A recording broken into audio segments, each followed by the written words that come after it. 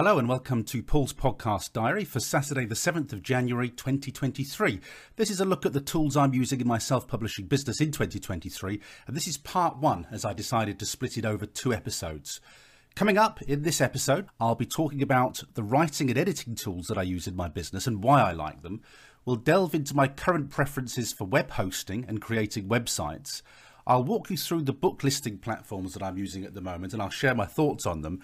You'll also be hearing my preferences regarding graphics creation tools, the marketing techniques that I'm finding most effective at the moment, and the blogs and websites that I get the most value from. And just as a disclaimer at the beginning of this, these are not necessarily recommendations. This is all personal opinion. So take it or leave it. These are just the things that are working for me at the moment. You may hear some things in here, some nuggets that really you find work for you in your own writing business. Let's start with writing and editing tools. And right at the top of the list there is Scrivener.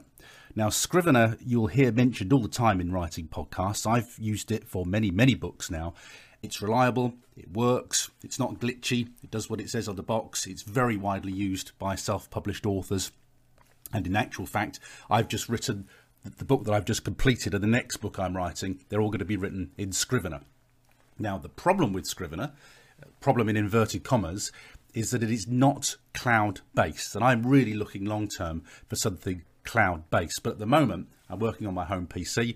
There's no problem, so I'm happy to use Scrivener. And I'll talk to you about the other cloud-based solutions in a moment or two and why I haven't quite jumped fully into them 100% just yet.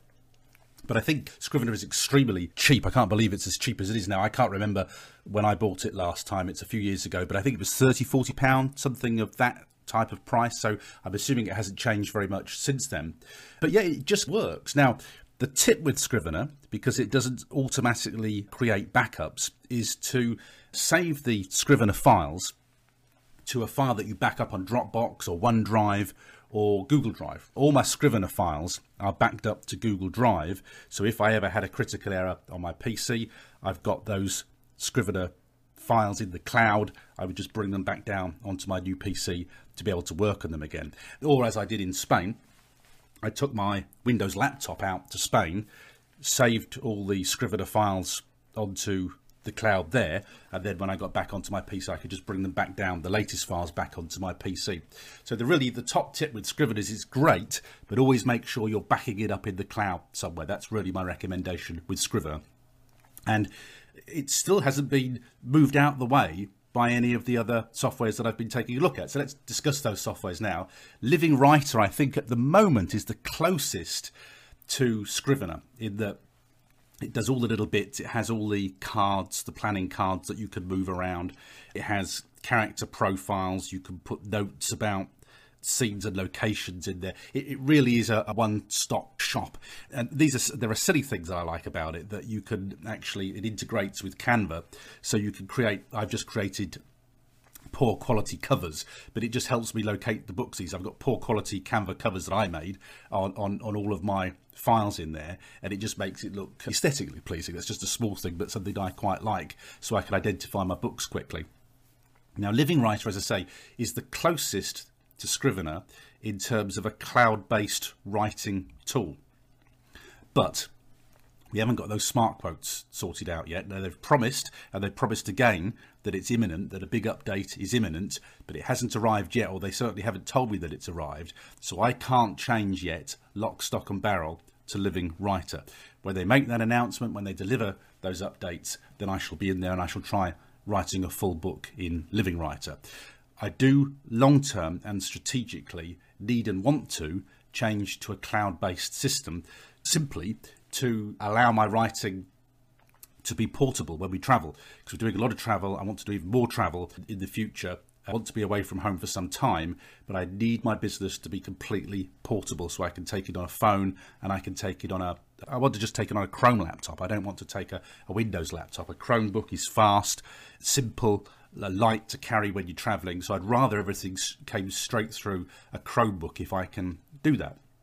So Living Writer Still one to watch. We need this latest update. They've promised the smart quotes, but I'm not going to use it until the smart quotes are there. At the moment, what I'm doing is writing in Scrivener, and I've got Living Writer open on the second screen on my PC, and I've got all my character profiles and all my notes in Living Writer, but I'm not doing the writing in Living Writer just yet because I cannot face the pain of exporting the file and then having to change all the quotation marks to smart quotes. I'm not doing that. Now, there is one thing that actually, as I've been talking to you, has just occurred to me. That is that when I extract my files from Scrivener to Word to send to an editor, when I get my Word file back from an editor, what I do is I make the changes and then pull the finished manuscript. The finished manuscript will then go into Vellum. And now I think about it, I'm pretty sure, it's a little while since I've done it, but I'm pretty sure Vellum will change those quotes to curly quotes automatically. So it might just do that with a Living Writer file. That's something I'm going to have to check separately. But at the moment, it's not a simple one-stop shop. It's not doing it very simply for me. When I write in Scrivener, those quotes are curly quotes, which is how I want them. So that's a bit of an issue for me at the moment. The other thing is Novel Factory. If you've listened to this podcast for some time, you'll know that I've used Novel Factory. I still like it to plan, particularly for my character profiles. But I have pretty well stopped using Novel Factory now, not because I don't like it. I do like it. I like the download version. What I was unable to change to was the cloud version. I didn't get on with the cloud version as well as I did with the download version. So I have been using the downloaded version of it, but I've pretty well migrated to Living Writer now for this book. So I used Novel Factory for the 3 books that I wrote last year, so 2021, 2022. But the books I'm writing now, I'm using Living Writer to create my character profiles, and I'm doing that on the cloud. Now, I still have Novel Factory on my PC. I was still looking at the Novel Factory, going back to the Novel Factory, my old files, to look at the old Walker Bay files and character files to see what I'd written there. But I have pretty well migrated to the Living Writer now. But again, I know a lot of people use Plotter. Plotter's something I've never used. Never really felt the need to pay for a separate software to do that. That's really why I haven't used Plotter. So I've no experience of it other than I looked at it once and thought, don't need this. I'm doing this already in different ways. But Novel Factory, I still like, and they have a free trial on it. So if you just want to know about a piece of software that has worked for me very well for years, always take a look at the Novel Factory. It's just one more thing to take a look at. Now, interestingly, the free web-based, cloud-based tool, writing tool, that just works simply and just gets on with it is the Reedsy free tool. Reedsy I used when I was in Spain to write with. It's great. It's robust. It doesn't do anything weird. It's pretty straightforward. It's pretty simple. I had no trouble with the text that I took out of it. So Reedsy I like. The only reason I don't switch to Reedsy is because it doesn't do the character profiles and all the extra bells and whistles that I wanted in a writing software. But also, for somebody like me who needs things neat and tidy, Reedsy is just part of, the writing tool in Reedsy is really there to try and get you to use their editors and to get to use all the contractors that they use there, the book designers and all of those sorts of products and services that they sell through Reedsy. That's really why it's there. And so to access that interface, you have to kind of go through the Reedsy marketplace. You have to go through a cluttered interface, and I would rather it was just a dedicated writing tool. So that's me just being really pernickety and fussy. I just want the thing kind of neat and tidy. But there is absolutely nothing wrong with that Reedsy writing tool, and it's free, and it doesn't do anything weird at all. It's just kind of ready to use. So if you just need a cloud-based writing tool that's ready to go, look at the free Reedsy writing tool. I've got to mention Word here. When I started writing my books, they were written in Word. I mean, it was such a different landscape. I think I started writing in 2014. We've got so many different things now. Who was I discussing with? I was talking to somebody the other day about what a pain it used to be to get your paperbacks done and how easy it is now, just to do it in Vellum. So I had to start on Word. We all started on Word. And usually we have to go back to Word because editors tend to like to use Word for track changes and things like that, so that you can write in Atticus, send your editor, I think, what looks like a Word file or is a Word file. They can make their changes and then you can bring it back into Atticus again. But to my knowledge, last time I looked at Atticus, that's not there. So if I talk to you about what I've done in this latest book, I wrote it in Scrivener, I exported it as a Word file.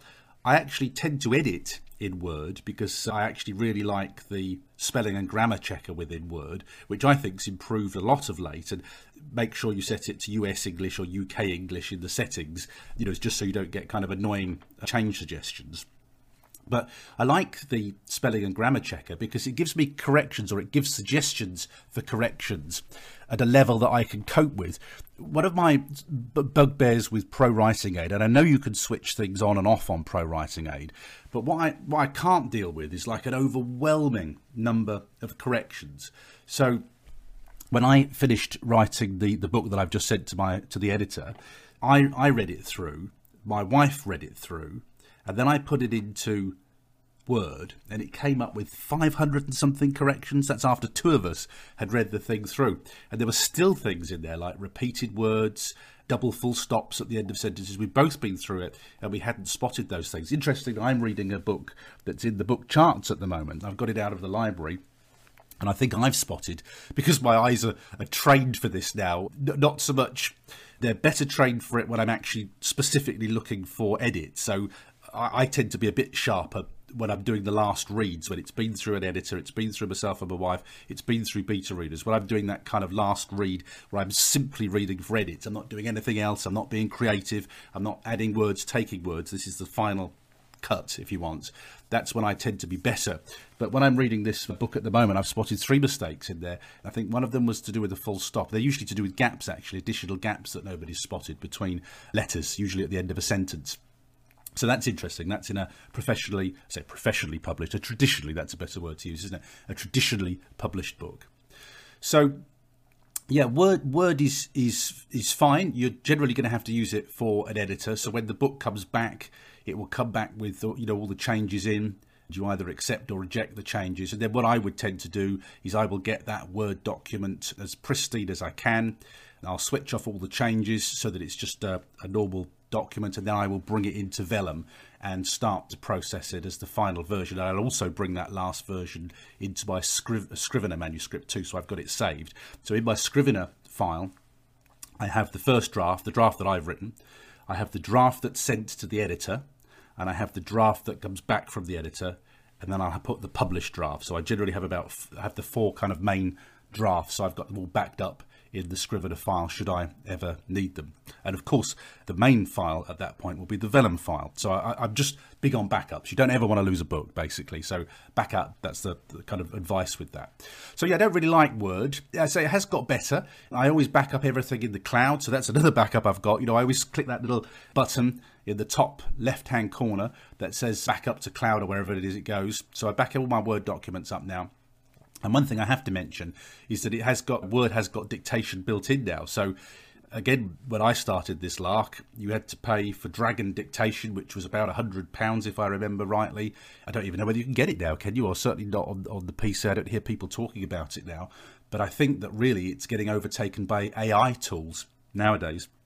Word has got built-in dictation, which I've tried, and it's very good. And Google Docs has got built-in dictation, which is also very good. So I kind of think it's been superseded, really, by built-in technology. I must mention Atticus. I think at the moment that Atticus and Living Writer are almost neck and neck. I kind of prefer Living Writer.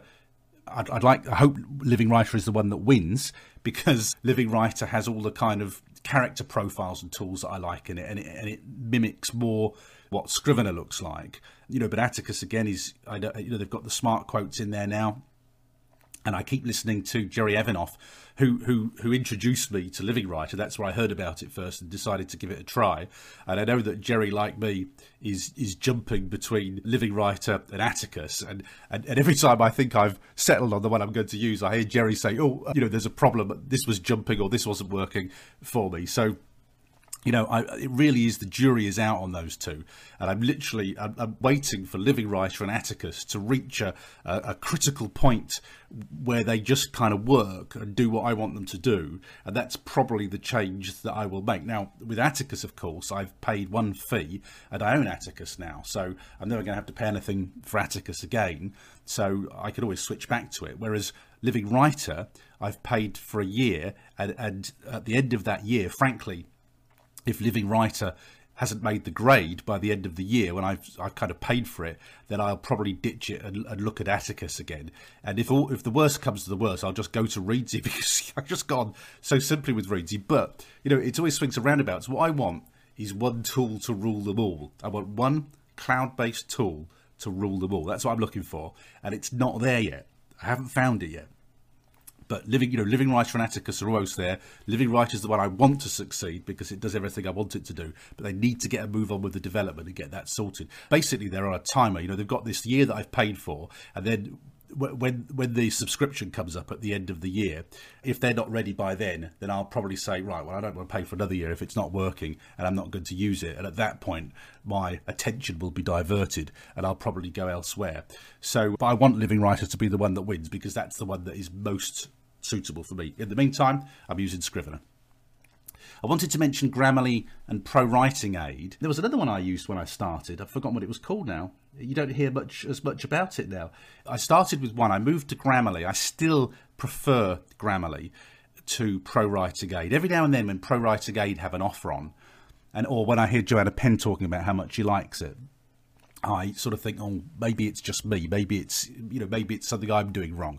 Maybe the problem's me, not the software. I give it a try, and it overwhelms me. What I was saying to you about Word is I like the spelling and grammar checker because I can cope with the number of corrections it gives me. They're sort of reasonable corrections, but Pro Writing Aid, I'm just overwhelmed with what it says to me, and I just, you know, my brain can't compute without exploding.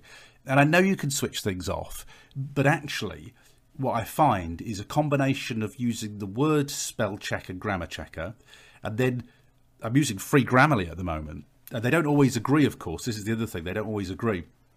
So, you know, putting it through beta readers, putting it through an editor, I usually find that pretty well does the job.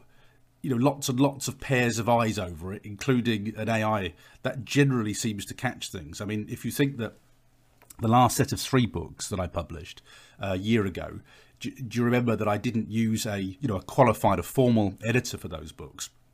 They got read many times by beta readers who fed back, and I made all their changes, and I read it more times than I think I've ever read books before. And I haven't had yet, touch wood, one of those dreaded notifications that you get in your Amazon dashboard that tells you there's a spelling error in your books. So they've survived a year without that. So they're clearly not riddled with them. I'm sure there's probably something in there, but I'm assuming they can't be riddled with it, or I'm sure somebody would have reported it by now. So that seems to work. And again, more context.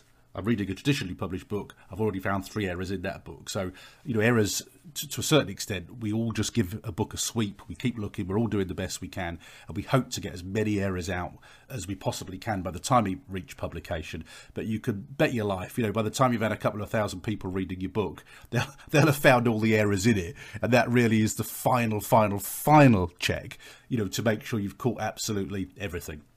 It's a bit like, I've always said this, it's a bit like when you release a piece of software. So when Windows release a new version of their software, they release it, they'll have tested, but when you let the customers get their hands all over it, there's always bugs that they find, and they always have to release an update very quickly. And that's how I relate to a book. You know, you can have your best minds on it, your best sets of eyes, your most qualified people, but you only know that it's right when you release it out into the wild, and the public will tell you if there's anything still in there. So I've got to finish with 2 old favourites, Google Docs. I still like Google Docs. What I do with Google Docs is, as I'm writing and my wife's reading, I always just cut and paste from Scrivener. So I cut and paste the text from Scrivener, put it into a Google Doc. That Google Doc shared with my wife. So my wife reads it, and I bring it up on my screen and just make the changes as I go along into the Scrivener document. That's way before the editor even gets it. So my wife, you know, will do a combination of sort of thorough read. She tells me what she spots. She queries things that she doesn't understand or I've just got wrong. You know, I would say my wife gives it a broad read. I get a broad read from my wife, but I also say to her, "Is it all right? You know, did you enjoy it?" Because my wife doesn't generally read thrillers, so that's usually what I'm after from her. Just that kind of broad. Is this okay? Does it work? Was it boring? What do I need to fix immediately that obviously needs a fix? So Google Docs is great for that. just a straightforward share. And the other thing is I usually look at the Google Doc. I don't chase her to read it. She reads it when she's ready, and I can see that she's been in, and I can make the latest edits. I can always see the latest edits when she's done them, and I just work through them as they come in, and that works really well for me. So I still like Google Docs. I use it a lot.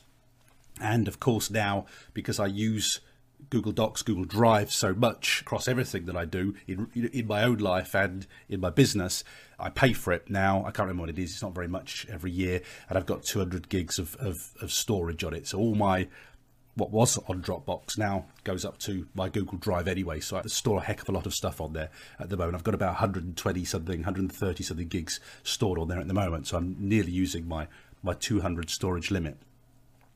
And the last one I must mention in this section, of course, is Vellum. I still don't think you can beat Vellum. And I know that in Living Writer, and I know that in Readsy, and I know that in Atticus, and virtually all the others, that you can export a file that you will then bring into Kindle or Draft to Digital or wherever you're listing your book. I have no desire to do that because I much prefer Vellum. And there's reasons that I prefer to use Vellum as well. Not just because I really like, I just like a simple book. I don't want to do anything fancy in my books. I just want a simple book, nicely laid out. Vellum just, I can't believe Vellum. It just kind of just fixes everything. It just makes everything look immediately amazing. And if you go back to the old days when you used to have to do all this stuff yourself, when I started publishing books, self-publishing books, I used to upload a Word file, and then I used to download it as HTML, and I used to fix the HTML and then re-upload the adjusted HTML file because I knew about or enough about HTML to fix it. That's how I used to do my books to get them perfect.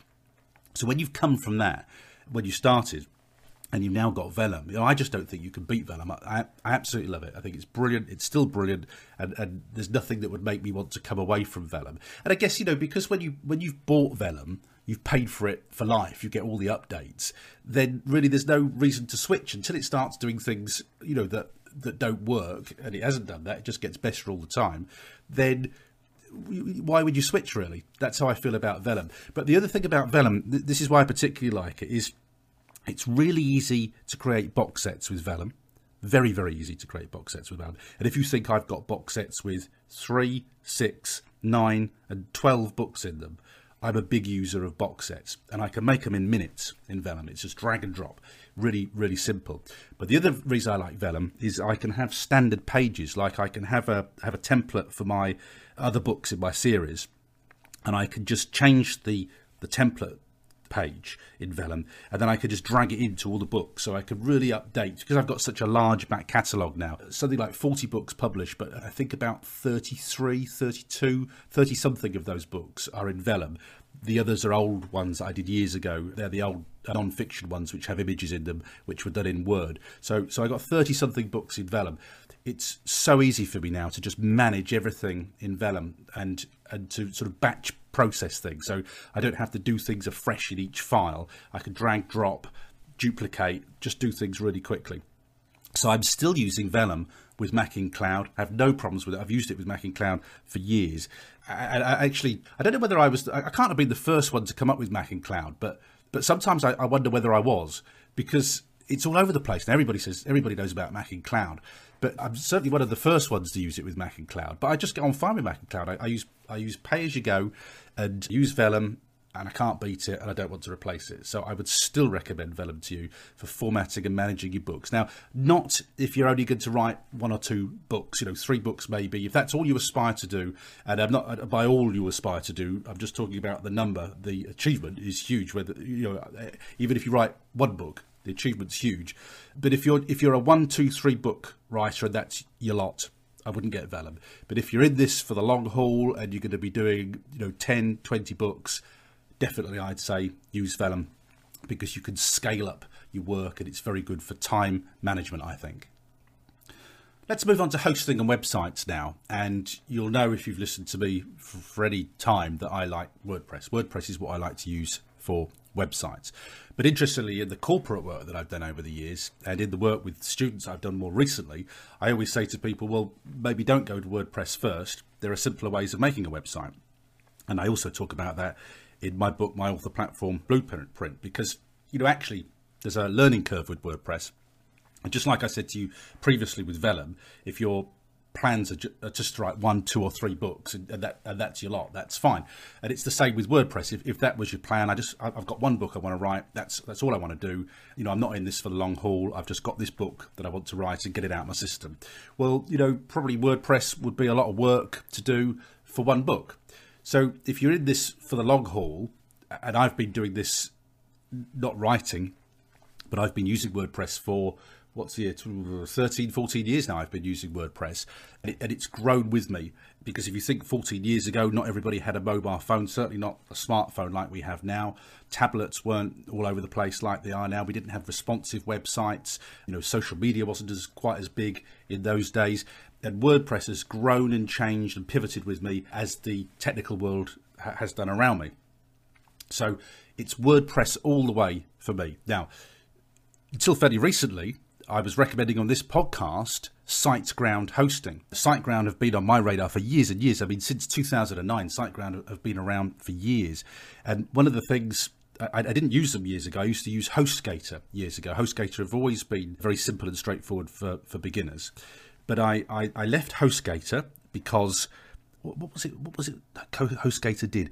It was frustrating me. I think they were capping the packages or something. It was just, I'd used it for years, and it was been brilliant. I'd used it for internet launches. Then all of a sudden they changed something, and I thought, it was giving me more problems. And when I have problems, you think, right, okay, it's less of a problem to just change my hosting provider than it is to keep dealing with these problems. I can't remember what the problems were now with HostGator.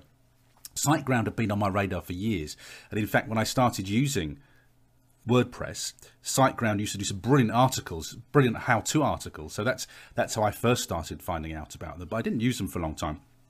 But the pain when I had to leave HostGator, I went to SiteGround, and SiteGround for years were brilliant. And I don't know what it is. They always have to tinker with something. They always do something that wrecks it. I'd paid a lot of money up front for SiteGround. I mean, a couple of £100 for about 2 to 3 years of hosting. That's how confident I was. Then all of a sudden, I started getting problems with my websites. Some kind of resources thing that they were flagging.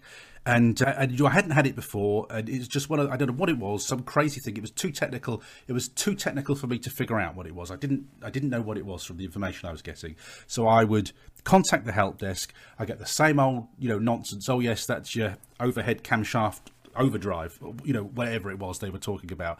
And I just said, I don't understand. Can you just look at it and tell me what's wrong? If it's a plugin that's causing the problem, whatever's causing the problem, I'll remove it and make the problem go away. But they would not give me a straight answer to a straight question.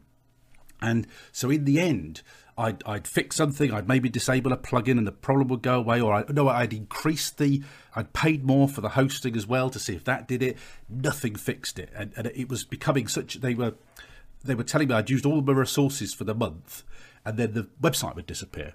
Well, I can't have that. You can't have that, can you? Your website disappearing, because that's business. So again, the problem always is, and this is going to come up a little bit later when I talk to you about another software, actually something current. When the pain gets so much, it forces you to jump out the saucepan because the water's too hot. And the pain got too much with the hosting. My sites were down and I needed to be writing books, and I was solving problems that I shouldn't have had to solve. They weren't giving me any resolution with it. So I just switched. It was easier to just switch. So I switched. And actually, I got rid of a lot of websites too. And I was really put out with SiteGround because I had about £200, £300 worth of credit there. Couldn't use it. Couldn't get resolution from a problem. Really, really cheesed off with them. And interesting, that's how I left HostGator. Used them for years. Delightfully happy. Whatever it was, they changed. Couldn't sort it out. Got ridiculous and moved on. And this is why I like WordPress, because I just back up my sites and I take them with me. If I don't like it, I just... wherever I lay my WordPress hat is my home. So that's the great thing about WordPress, is I don't lose anything. I use a plugin called Updraft Plus. Updraft Plus just backs up all my sites. I move my hosting and I just bring them all back from the dead in no time at all, with no kind of technical hassles. And so I'm out of SiteGround now. And if you listen to an old episode of the podcast and you click on what was the affiliate link, it'll take you to a page now saying I don't now recommend SiteGround. And what a shame, because they've been on my radar for years, and a bit of poor customer service and that bad experience, losing £200 or £300 of forward hosting, which they wouldn't refund to me. Here I am now telling you not to use SiteGround. So, you know, it's just never worth, isn't it, not listening to customers. Anyhow, so what have I moved on to? Well, bit by bit, for my domain names, for years, the first domain name I ever hosted, which was a site called normalbodies.com, I think it was. This is years ago when I was working at the BBC, and me and my mates on the website, we decided to set up something commercial. I had another Paul Teague bright idea, and we were setting up this website. It was the first website I'd ever done. I couldn't do it at that stage. I needed the guys to show me how to do it. And we registered my first domain name on fasthosts.co.uk. And I've used it ever since for my domain names because it's been great. It's absolutely fine. So, I mean, how many years is that? 2009, 15 years I must have used FastHost. Never had a problem, never had an issue, absolutely fine. All my domain names have been and always have been on FastHost. Just nice and simple. And what I do is, if you know anything about this technically, I just point the domain names to my hosting, wherever that is. And that is actually a technical tip I would give you. What I recommend that you do for complete autonomy with this is keep your domain names separate from your hosting, because if you've got your domain name on your hosting package, it's a bigger nightmare to move it. Whereas if you've got your domain names, you know, somewhere like FastHost or Namecheap, wherever you decide to do it, and you point them to the hosting, it's a lot quicker. If you have a situation like I did with HostGator and SiteGround, it's a lot quicker to repoint them and you know, change your site. You have less downtime if you do it that way. So I always keep them separate. Well, actually, I have done till now, but bit by bit, I had to find some hosting for my websites when I came out of SiteGround, and FastHosts do bespoke WordPress hosting. I prefer bespoke WordPress hosting because it's faster. The sort of servers are tuned to work with WordPress websites.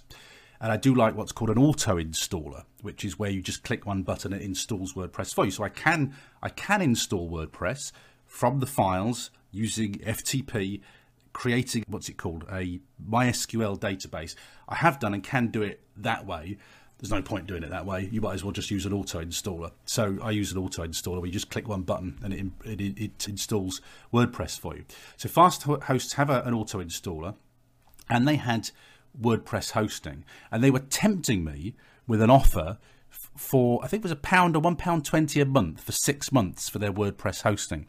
So I needed a quick fix, so I went to FastHosts and I moved paulteague.net over to FastHosts hosting, and it was really simple and it was straightforward. And I then moved the podcast website over to that as well. And bit by bit, I've kind of thought, oh, I quite like this. This works really well for me. It's very simple. I'm having no trouble with the websites at all. You know, none of these obscure technical hassles that I was getting with SiteGround. The support's been very good. And so bit by bit, I've been building things up. And I reached the point the other day when I needed to bring one of my wife's websites back from the dead for her. It was all backed up using Updraft Plus. And so I'd reached the point where I had been running 2 of these websites, and each of those websites had a trial period of 6 months at £1 or £1.20 a month, and then it went up to £6 a month. And then when I got the third website, that meant I was paying £18 a month for hosting, and at that point it was cheaper for me to change to a different package on FastHosts. So I've now, literally just in the last couple of days actually, at the time of recording this, I've now changed to a FastHosts package, which allows me to put 10 websites onto the hosting package. Now, it's just cheaper now. Now I've got 3 websites, it's cheaper for me to do that. I've actually now got 5 websites on that hosting because I brought a couple of others back for the dead. I thought, well, I might as well do this. And in actual fact, I could let my kids have a little bit of space on it too.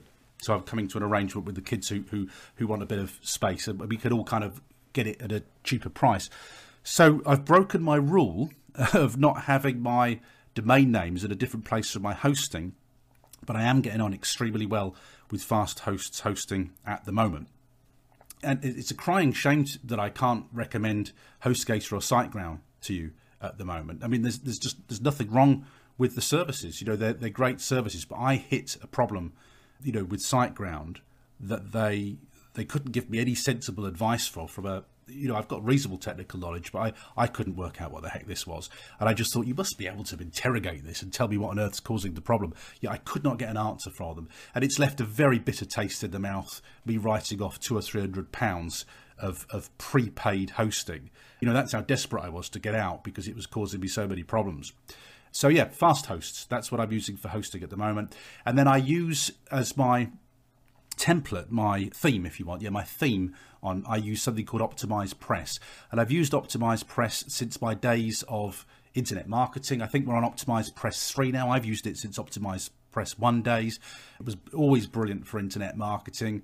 I used to build membership sites on it and all sorts. You know, it was really flexible, and I use it now and continue to use it. Now, that's generally because I get factored in on, because I've been a customer for so long, I'm factored in on discount, you know, pricing and things like that. So it's only about £80 a year, something like that. And I get on extremely well with it because I've used it for so many years. Now, I'm not going to suggest that you use OptimizePress if you are, I wouldn't count myself as an advanced WordPress user, but I'm a, how would you describe it? Experienced? Yeah. So I kind of know one end of WordPress from another, but I'm not that hugely technical with it. I would generally suggest don't use OptimizePress, you know, unless you would put yourself at the same kind of skills level as I've got, because it's not one of those things that you just install and you wander in and you're fine with it. So for instance, you use an API key to validate the theme. Now, if you listen to that and you go, oh my goodness, what's he talking about? Don't use OptimizePress. What I would suggest you look at instead, and this is what I generally recommend to people, you know, who are starting out, use Elementor. It's a similar thing to Elementor, but it just does slightly different things. But if you look at Elementor, Elementor's free in the WordPress plugins, but it also has a paid upgrade. And frankly, you know, Elementor is the best place to start because you can start for free, have a little play, get used to it, and then you'll probably want to upgrade because all the really good stuff's in the paid version. But probably look at Elementor. That's the one I would suggest that you look at. Or Divi is another worth a look. And another one I've used is Thrive Themes. I still use Thrive Themes actually to deliver some of the marketing functions I have in the background of my website. But I've tended to move pretty well lock, stock and barrel to OptimizePress now. Now, if you don't want to use WordPress, what do I tell, you know, what have I recently been telling students to do? What I tell students to do is I say, look, if you just want a website, if you want a web presence done by the end of the day for free, just make a Facebook page. Make a Facebook page, because Facebook pages are public facing and you get to ride on the coattails of one of the biggest websites in the web universe, not the biggest nowadays, but one of the biggest, and it gets you ranked in the search engines really fast. If you make sure you fill in the About Us data and put keywords in there, you'll find that you can get ranked very fast. And so long as you've got a link, you know, to your email or to your books or to your Amazon page on that Facebook page, that's a really, really straightforward, simple way just to get done by the end of today with no kind of technical skills, you know, and no technical knowledge. Two tips though is, as I said, make sure you've got the About Me section filled in fully with keywords. That's what's going to get you found on the web. And also make sure you tidy up the link that Facebook gives you so that also has your keywords in. So you're not facebook.com/1234567 you're facebook.com/FredBlogsAuthor, FredaBlogsAuthor, something like that. And that will get you found very fast in the search engine. So if you want, you know, if the thought of having a website completely horrifies you, do that at the very least. And then you can look at things like Wix and Weebly. Reason I don't like those, they're absolutely fine. Nothing wrong with them. I'm not snobby about them. They will give you an amazing looking website, you know, for free. But the problem is, if you then change your mind or you want more from your website, and you will find you're probably limited quite quickly with Wix, you're not going to be able to transfer all your content over to WordPress. That's the problem with it. You're kind of stuck. You're stuck in Wix once you're in there. Now that's fine. If you just want to have a simple page, that's absolutely fine. You could do that. But I think WordPress is a better long-term solution because it also pivots around technological changes as well. So it's going to be WordPress all the way for me, but I'm not snobby about the other solutions. The other thing, now I'm going to talk about MailerLite a little bit later. The other thing is MailerLite allows you to create landing pages where you can have a picture of your book and people can subscribe to your list. In the old style, classic MailerLite, and I'm sure they'll do it in the new style MailerLite, I'll talk to you about that in a moment or two, you can have just a very simple web page, and you could also do it in the free version of MailerLite too. So there's many options there for creating a website, but it's always going to be WordPress. I'll always say WordPress to you because I think that, you know, hands down is the best long-term solution for a business. Let's move on to listing platforms now. And of course, we start with Amazon. It's the best listing platform. It has built-in promos. It's simple to use. You can list your ebook, your paperback book in there very, very simply. For your paperback, it'll give you ready-made ISBNs. You don't need to buy ISBNs. You know, it's just very, very simple. You can have all sorts of different promos. You can submit your book for promos. I'm always being accepted, by the way, for different promos. I think I've just been accepted for one in India. I don't really take an awful lot of notice of it, but, you know, they're always offering me things, and I'm always happy to take them. Something I'm really pleased about is the fact that they've let me do archiving now. I am a bit sad like this. I do like a tidy work area. You wouldn't know that if you looked at my desk. It is tidy to me, in that around my hands where I type it's tidy, but I've got everything I need within grabbing distance, and that's maybe what makes it look untidy. But the untidy bits are kind of raised off the desk out the way, so it doesn't feel cluttered to me. But I do like a tidy work area, and I do like being able to archive the old books on Amazon.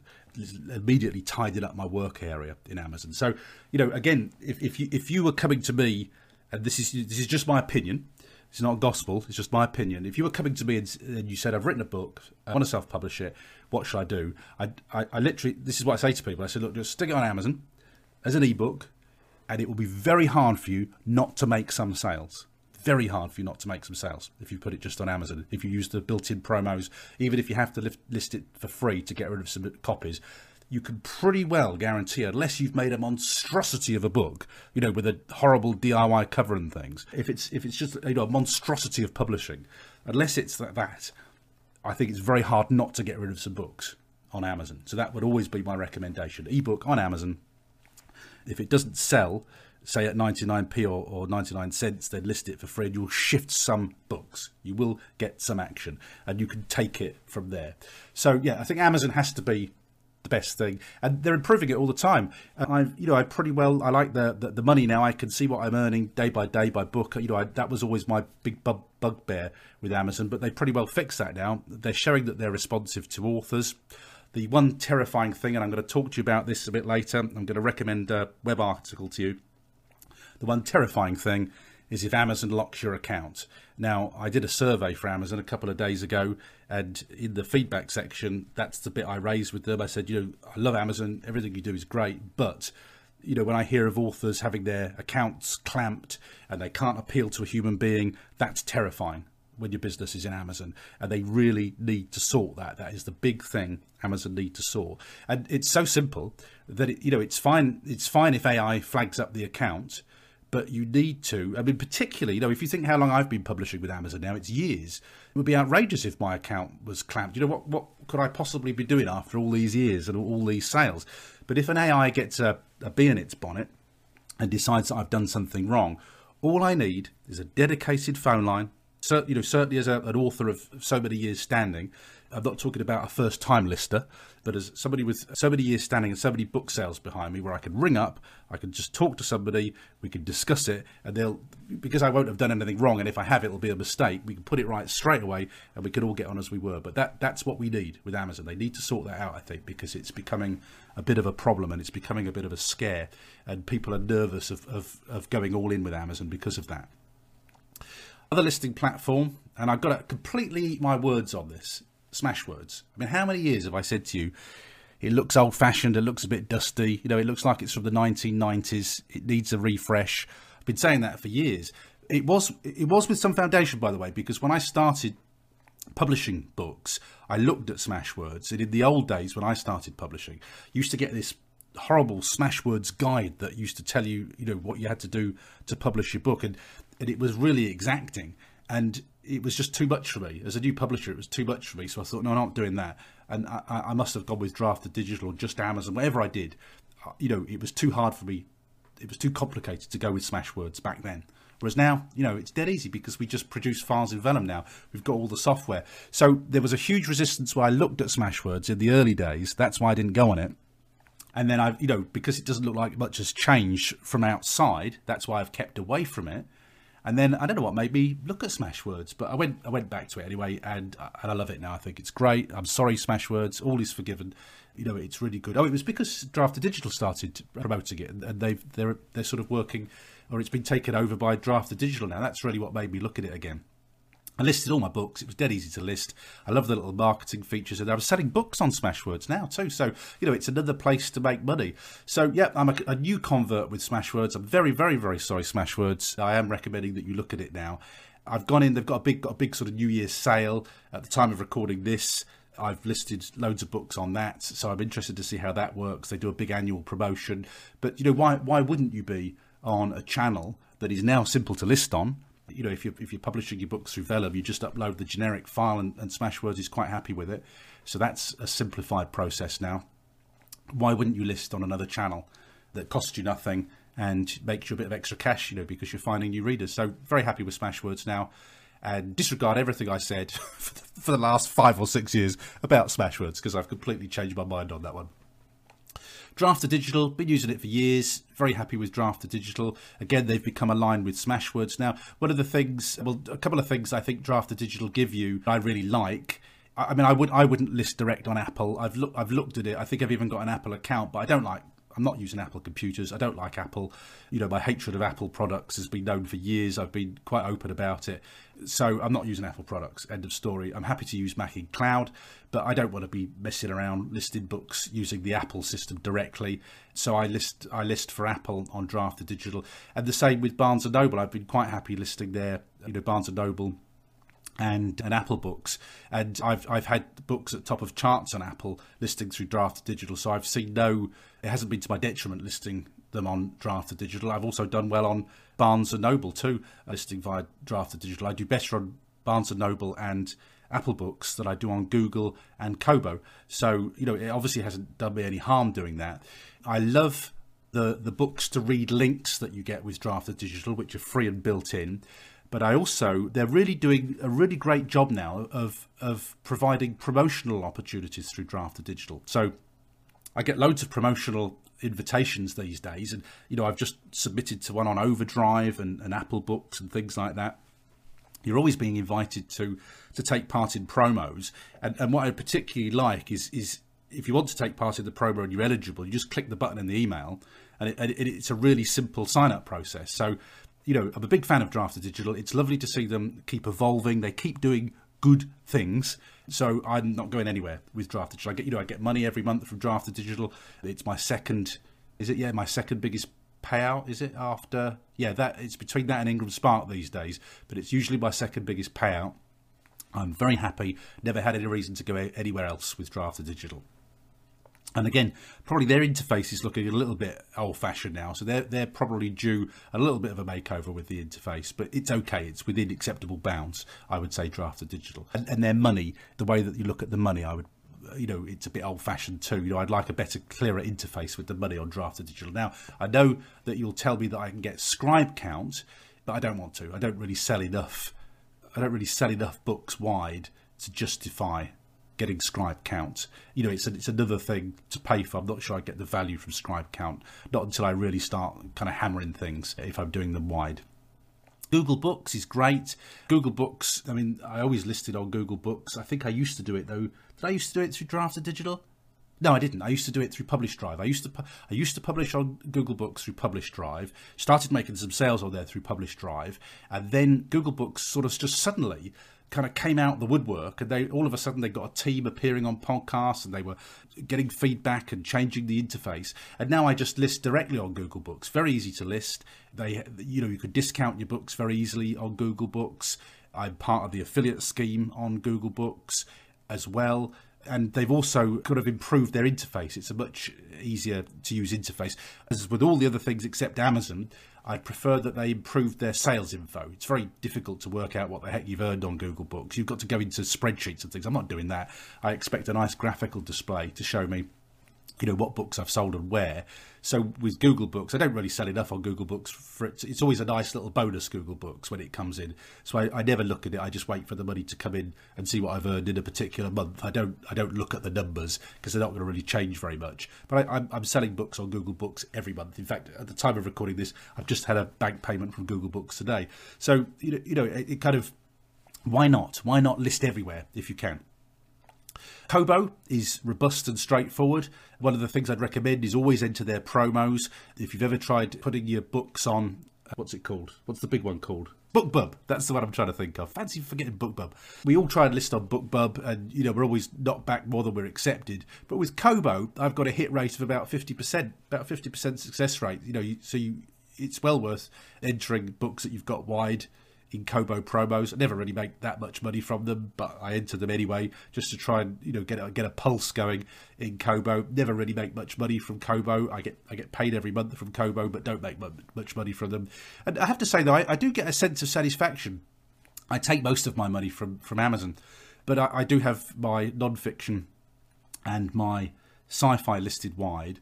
And I do get a great satisfaction, even though I don't get, unless I'm part of a BookBub promo, I don't sort of make sales that are exciting on those channels, but I do get paid every month by them, and I do get a strange sense of satisfaction when I do get paid by them, because I just sort of think, these I'm not really doing much to promote these books, and they're bringing in sales. And actually, when you look at what all these little bits and pieces bring in over the month, it's worth having, and it all goes into the pot of your book income. Kobo I want to love, and I'd love to do well on Kobo, but just nothing's really fired on Kobo for me. Yeah, I just can't make Kobo fire, but I will continue to persist because I like it, and I want to be in the Kobo ecosystem. Now, Ingram Spark is something that, again, it's one of those things I did for years, but I'm getting a regular income from Ingram Spark now. I tend not to look at the numbers very much because they were a bit hard to look at until recently, but they've just really massively improved the interface for looking at where your money comes from. So I shall start looking at Ingram Spark a lot more, and probably get a lot more strategic about Ingram Spark, because they've improved the income interface now. Whereas before it was like, Google Books, it was just spreadsheets and I couldn't bear to look at it. It was just too much hassle to work out what was going on. So Ingram Spark, I like Ingram Spark. I'm selling books through Ingram Spark. I sell quite a few books through Ingram Spark now. I don't do anything to market them, but somehow I'm selling books through Ingram Spark. It allows me to say to libraries and bookshops, well, you can buy the books from your usual suppliers. And my big tip with Ingram Spark is, if you're going to use Ingram Spark to get wider distribution on your paperbacks, make sure you join the Alliance of Independent Authors, because they give you 5 codes per month to update or submit your books. Now, you have to pay to submit to Ingram Spark. There's absolutely no way would I ever pay. There's no way am I paying to submit books. Not when you take commissions off the book sales anyway. There's absolutely no way am I paying all along the line for that. So the only way I would list on Ingram Spark is with those free Alliance of Independent Author codes. And as I've said many times before, clearly this is not going to be of much interest to you if you've only got the 1 or 2 books. But when you've got 40 books like I have, 30 odd of them are published on Ingram Spark, then those codes are well worth having. So it's actually better for me. I would join the Alliance of Independent Authors anyway, but it's a huge benefit for me to get those 5 codes, because it allows me to make changes and updates for free on the Alliance of Independent Authors. But I have to say, if I was paying, $40 a time to list a book, I wouldn't do it. I just wouldn't do it. My books would only be available on Amazon. So it's just a happy situation that I would always be a member of the Alliance of Independent Authors anyway. But I just happen to get as a benefit those 5 codes, because it enables me never to pay anything to list my books on Ingram Spark. And as I say, I'm making money from it now, which is great. Finally then, in terms of where to list your books, the listing platforms, PublishDrive is the other place that I list my books. Now, as I said to you, I mainly listed on PublishDrive because it was the best way, the easiest way for me to sell books through Google. That's how I started using it. I would use PublishDrive if I had author collaborations where we split the royalties, and I would still rather do that with my collaboration with John and James. I'd still rather do royalties paid directly rather than being managed manually. To me, it just makes more sense if you've got a kind of interface that we can both look at, and the royalty payments just get done directly. But that's just my personal preference. I feel like it's got less to offer smaller authors now. It just feels to me that they're more interested in people who've got loads and loads and loads of books on PublishDrive. But I still have all the books that I list wide. They're still on PublishDrive. I still get paid occasionally from PublishDrive, and PublishDrive allows me to mop up loads of different publishing outlets that I couldn't reach anywhere else. So, for instance, I don't know whether I ever make any sales in China, but the principles there that I want to, so they are listed on a Chinese web platform. So I do like PublishDrive. I would still list on PublishDrive, though the reasons that the income that I earn from it has gone down, and the reasons for me to do it have diminished, but I still would list on Publish Drive. I also, I really like Kinga, who runs Publish Drive. She's great. I like the people who run the service, but it just feels to me like it's just not quite. And I've said this to Kinga actually when I was at the SPS Live conference in London. It just feels like there's not so much for smaller authors now. It feels to me like it's for bigger publishing companies and things like that. I mean, that's fine. That's their business model. I still use it as a small author. I still take small amounts of income from it, and I still definitely would list my wide books on Publish Drive to fill the crooks and crannies that the other outlets don't allow me to access. This podcast is going to be a lot longer than I expected, so I'm going to finish now with graphics to take us up to around about an hour. It'll be over an hour. That's quite enough for one podcast episode. And I'm going to bump marketing to the next one because marketing is going to be quite a long and detailed section. So we'll finish now with graphics, and I'll move marketing over to next week's podcast. And let's hope that that's slightly shorter because there's such a lot of information here. Yeah, marketing and blogs. I'm going to move over till next week. So to bear with me with that, we might end up doing 3 episodes the rate this is going. So I'll finish today with graphics. I just wanted to talk to you about the graphic services that I'm using. So I think the one graphic service that you have to use is Canva, canva.com. Now, I've recently paid for the upgrade with this. This is funny. It's something I've put off for a long, long time. I've used Canva for years now, and I use it, not every day, but very, very regularly I use Canva. It must be several times a week that I use Canva.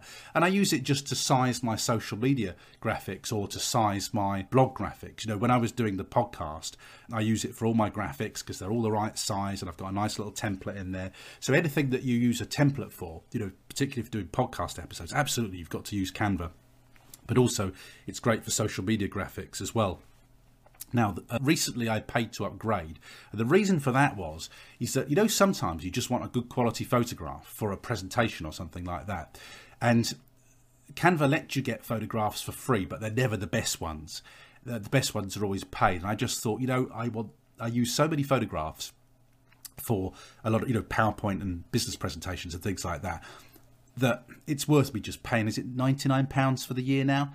For all these upgrades. So I just paid for it. I thought, let's pay for it for a year, see how much I use it, and if I don't use it very much, we'll just go back to the free version. But if I do use it, we'll keep paying for this.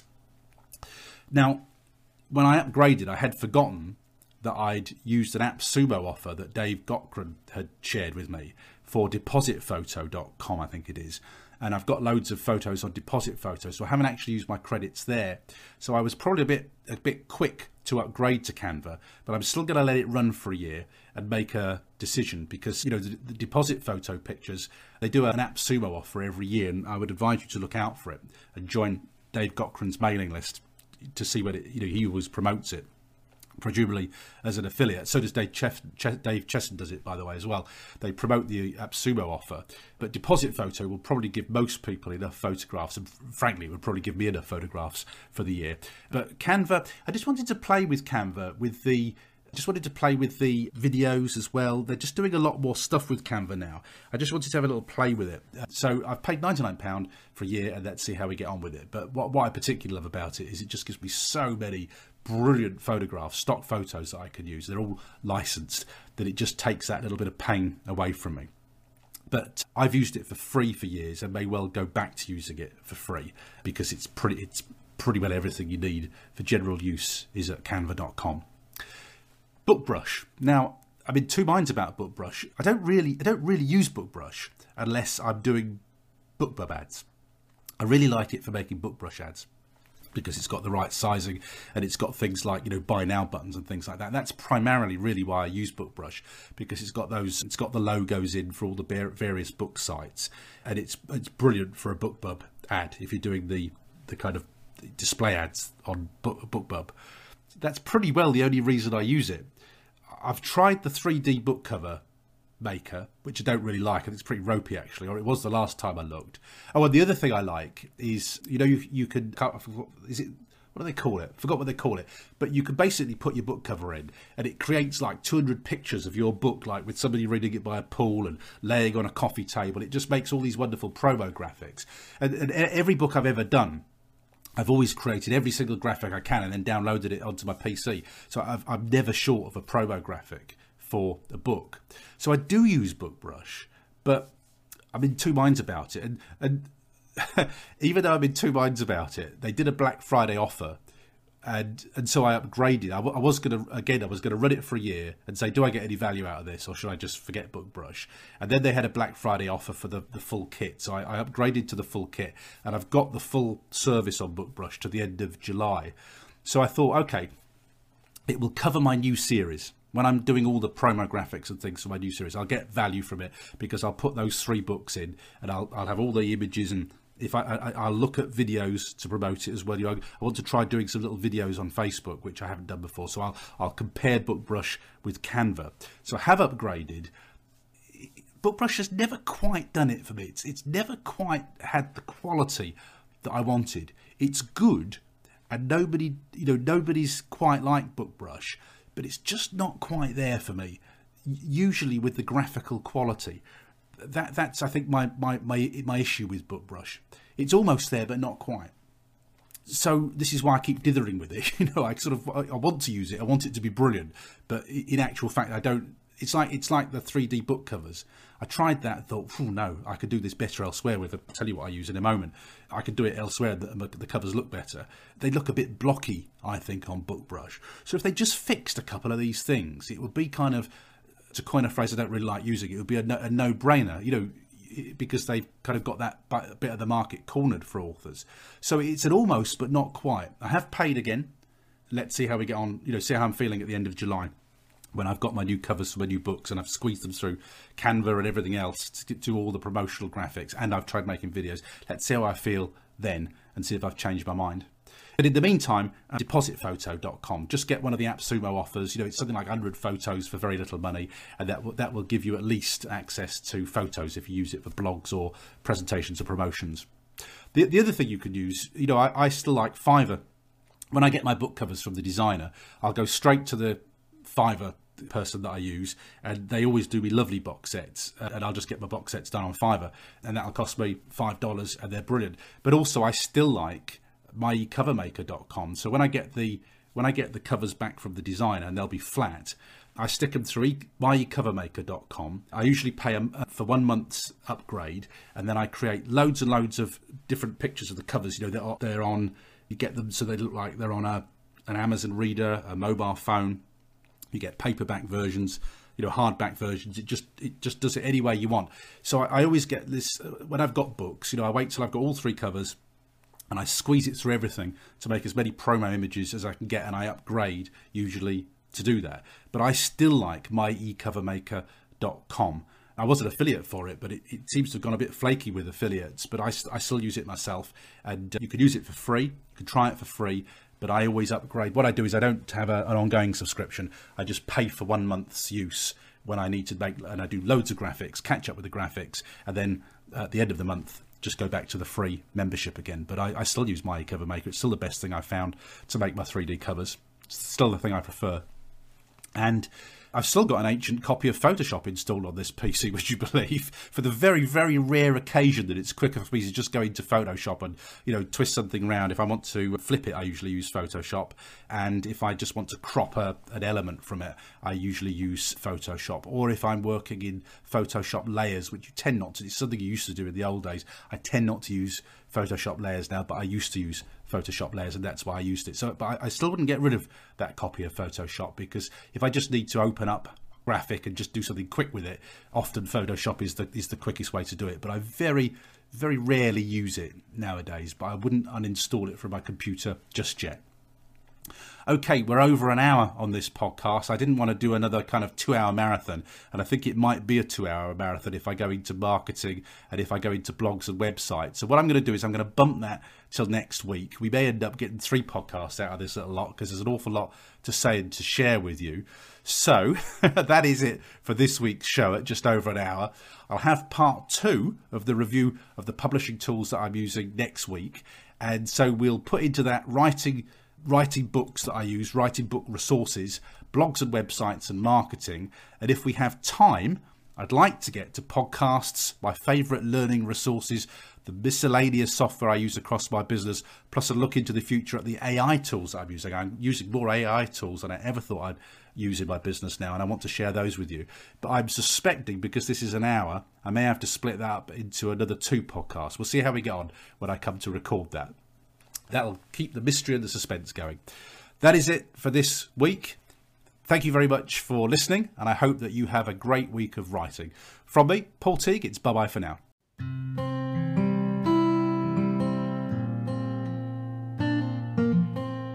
This podcast is supported by affiliate sales of memberships to the Alliance of Independent Authors, the professional business membership organisation for self-published authors. I found that I usually cover the cost of membership by using the special codes given out for free listings and revisions on Ingram Spark. Use a couple of those over the course of a year and your membership is easily paid for. However, Ally is much more than that. You can access expert advice, great support and community, a range of podcasts suitable for authors of all levels, and the amazing online conferences which gather industry titans several times a year in order to share their best tips and tricks. When you purchase your Ally membership through my affiliate link, you pay the same price as normal, but I take a percentage of the sale proceeds, which goes to support my time and effort in producing this podcast. To check out the best essential professional membership service for all indie authors, head over to paulteague.net/ally. That's ALLI.